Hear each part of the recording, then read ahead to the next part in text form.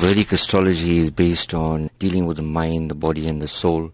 Because I'm a universal astrologer, so dealing with people would obviously be something that wouldn't be a religious matter. It would be more of a universal humanitarian matter. So I believe that the soul doesn't have a religion. Astrology is more about guidance.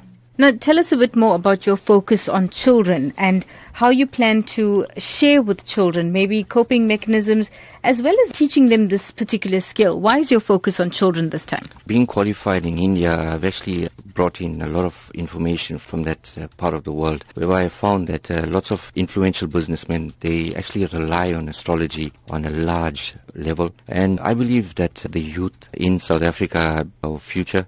And if we give them a better understanding about themselves, not around us, we don't want to know anything around us. If we understand ourselves from within, we'll be able to adapt to the surroundings. From a teaching aspect in terms of astrology, I would actually advise them about character analysis, personality traits, more importantly about bringing out the best kind of qualities in them that will actually help them to grow and to become future leaders.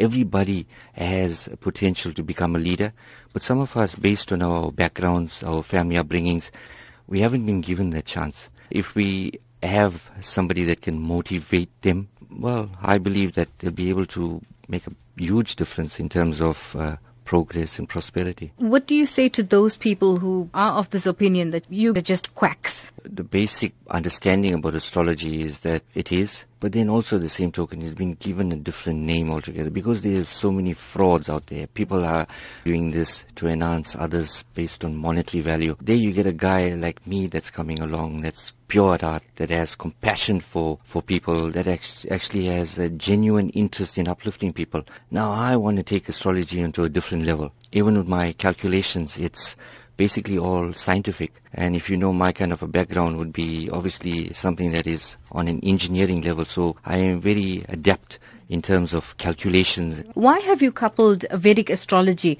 with life coaching? From an aspect of mind, body and soul, I think it's very important that if our souls are nurtured based on our upbringings, our bodies shine. Then the mind automatically thinks. And in order to have the mind thinking and in the fast way that we are living at the moment, Vedic astrology and life coaching would obviously be something that I'll be adapting into a mind, body and soul aspect in terms of growing.